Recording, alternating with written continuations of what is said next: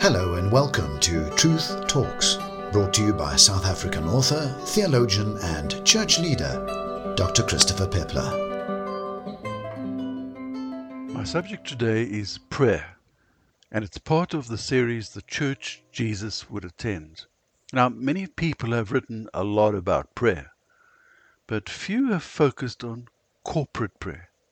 So I'm going to focus exclusively on the why, what, and how we pray when we come together, especially on a Sunday morning. Now, those of you who've been following this series know that in this series I'm addressing the question, what kind of church would Jesus attend? And although I've identified 9 indicators of the presence of the Lord in the church, I freely acknowledge that these are also ways in which we respond to His sensed presence. Prayer is the second of the 9 indicators that I identified, but I need to amplify it to make it more accurate. I need to add the word passionate prayer.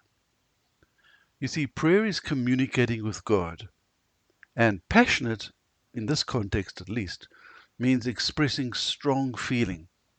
If we sense the immediate presence of the Lord Jesus in a Sunday service, then we will surely want to communicate with Him passionately, heart to heart. Equally, it's hard to imagine that the Lord would be pleased to be in the midst of a people who feel little for Him and who don't really want to communicate with Him. What makes corporate prayer different to individual prayer? And why is it an important element of the gathered church life? I want to address that. I think possibly the best way to answer these questions is to look through the window of the book of Acts into the corporate prayer life of the very first church, of the early church. The embryo church, of course, consisted of no more than about 17 men and women, Acts 1:13-14. And they continued to meet together frequently after Jesus had ascended back into heaven. Now, significantly, the primary purpose of these gatherings was to join together with one mind in prayer. That's what it says. They joined together with one mind in prayer. They were constantly together both physically and in unity of heart and mind. Jesus had risen from the dead, you see. He had spent 40 days with them teaching them about the kingdom of God, and they had seen Him with their own eyes ascending bodily into heaven. And so surely it must have been natural for them to want to continue to talk to Him as a group of disciples. So this then is the very essence of corporate prayer. A group of disciples talking passionately to Jesus. Now, 10 days later, those same disciples, plus about another 100, were meeting again in the upper room when the Holy Spirit came with power to birth the church and to anoint its members with fire and wind from heaven. Acts 2, verses 1-4. The result of this was the start of a wonderful cooperation between God and His church. The Spirit-filled disciples poured out into the streets from the room where they were gathering, and they were praising God in spiritual language, in tongues. Now this attracted a huge crowd of Jews, who to their amazement found that they could actually understand what the disciples were praying. You know, there's been a lot of confusion about this particular account in the book of Acts, so maybe it's better for me to read out the entire account. It's Acts chapter 2, verses 1-12. It reads as follows. When the day of Pentecost came, they were all together in one place. Suddenly, a sound like the blowing of a violent wind came from heaven and filled the whole house where they were sitting. They saw what seemed to be tongues of fire that separated and came to rest on each of them. All of them were filled with the Holy Spirit and began to speak in other tongues as the Spirit enabled them. Now they were staying in Jerusalem, God-fearing Jews from every nation under earth. And when they heard this sound, a crowd came together in bewilderment, because each one heard them speaking in his own language. Utterly amazed, they asked, "Are not all these men who are speaking Galileans? Then how is it that each of us hears them in his own native language?" Parthians, Medes, and Elamites, residents of Mesopotamia, Judea, Cappadocia, Pontus, Asia, Perga, Pamphylia, Egypt, and the parts of Libya and Cyrene, visitors from Rome, both Jews and converts to Judaism, Cretans and Arabs. We hear them declaring the wonders of God in our own tongues. Amazed and perplexed, they asked one another, "What does this mean?" Now, as a very minimum, we can surely take from this passage the fact that the believers met together in prayer, that they were filled by the Holy Spirit with a spiritual power, and that this enabled them to speak out in prayers of praise, declaring the wonders of God.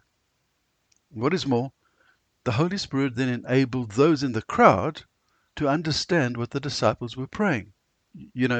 P.S. Paul later identified these as two gifts of the Holy Spirit to the church, the gift of tongues and the gift of interpretation of tongues. Now, in this earlier account, this first time it happened, they asked this question, what does this mean? And Peter answered the question by presenting the gospel of salvation. As a result, about 3,000 people they believed, put their faith in Christ Jesus, were born again of the Spirit, and were baptized. So I guess the next question we have to ask is, was this a once-off spiritual birthing of the first church, or was it an ongoing baptism of the Holy Spirit, what we often call it nowadays? And should we be expecting this to continue? And should we be, in fact, praying for it in our church today? Well, again, in the biblical account, something similar happened just a short while after Pentecost. Peter and John were hauled before the Jewish religious hierarchy. They were told to stop teaching in the name of Jesus. You'll find that in Acts 4:18. So their first response was to publicly reject this instruction. But their second response was to report to the gathered church. And Acts 4:24 records what the church did when they heard what had happened to their leaders. Here's what it says. They raised their voices together in prayer to God. And then they asked him to enable them to speak your word with great boldness. Stretch out your hand to heal and perform miraculous signs and wonders through the name of your holy servant Jesus. Well, then the Acts account goes on in verse 31 and says, and after they had prayed, the place where they were meeting was shaken, and they were filled with the Holy Spirit and spoke the word of God boldly. So this alone should encourage us to meet together regularly, to pray corporately as a people. However, corporate prayer also featured in several other aspects of the early church life. For instance, after Judas had killed himself, the disciples felt that it was necessary to appoint a replacement for him. So what did they do? They prayed together and asked God to help them decide on which of two candidates was more suitable. You'll find that in Acts 1:24. Sometime later, the apostles appointed 7 deacons to distribute food to the needy in the church. But before they ordained these men, what did they do? They prayed and laid hands on them. Acts 6 verse 6. Then later, Samaria experienced a revival, and the church in Jerusalem sent Peter and John to go and check it out. Acts 8:15.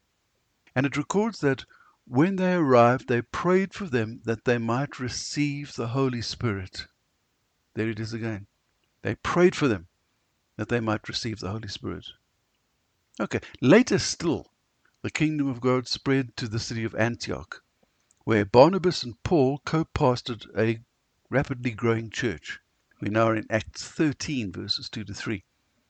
And it gives this account. It says, while they, that's the gathered church, were worshipping the Lord and fasting, the Holy Spirit said, set apart for me Barnabas and Saul for the work which I have called them. So after they had fasted and prayed, they placed their hands on them and sent them off. Now, of course, the theme of corporate prayer runs on through the rest of the book of Acts, but its importance is established right at the beginning of the church in Jerusalem, where it says they devoted themselves to the apostles' teaching, to the fellowship, to the breaking of bread, and to prayer. Acts 2, verse 42. So in other words, when the church came together, that very first church, they focused on an intertwined combination of just four things: the apostles teaching about Jesus, the sharing of testimony and life, the shared meal of Holy Communion, and corporate prayer. Now, Paul later developed the subject of corporate prayer in his letters to the various churches, and a particular example of this would be 1 Corinthians chapter 14. Right, now here's a picture that I will be putting before you in one form or another throughout this series. So please use your imagination. Imagine for a moment that at some point in your Sunday service at your local church, everyone there suddenly becomes aware of the tangible presence of the Lord Jesus. There he is, standing right there. He looks around, and his eyes linger briefly on every person there. Then he says, "Here I am, my dearest people. What would you like to talk to me about? Come, speak to me." Now, here's the question. What would you and the others there do and say? What would you do? What would you say? Would you start to mouth off well-used prayer cliches like, "Most Holy Lord, we, your people, humbly beseech you"? I very much doubt it. Would you bluster in and start a chorus? Or start reading out a scripture? Surely not when he's asked you to talk with him. Would you turn to your pastor if you were sitting near him and mutter, "There's something wrong here, because we should only pray to the Father, you know"? Well, surely not. No, I think that rather one of you would start to tell Jesus how you feel about him. And then others would explain, "Yes, Lord, that's how I feel too." And then somebody else would ask him for, say, forgiveness for apathy and faithlessness. And you may well agree with a heartfelt "Amen" as you associate with this prayer. Others would speak out expressing personal passion, but also seeking to express the heart and mind of the whole group. And hopefully you would then all be silent as you waited with almost breathless expectation for Jesus to respond to your prayers. So, just as reverent and adoring worship is an indicator of and a response to the presence of God in our midst, so, I believe, is passionate prayer. And that's all for now. Next week I will be writing another article, and then the week after that producing another podcast in the series. God bless you all.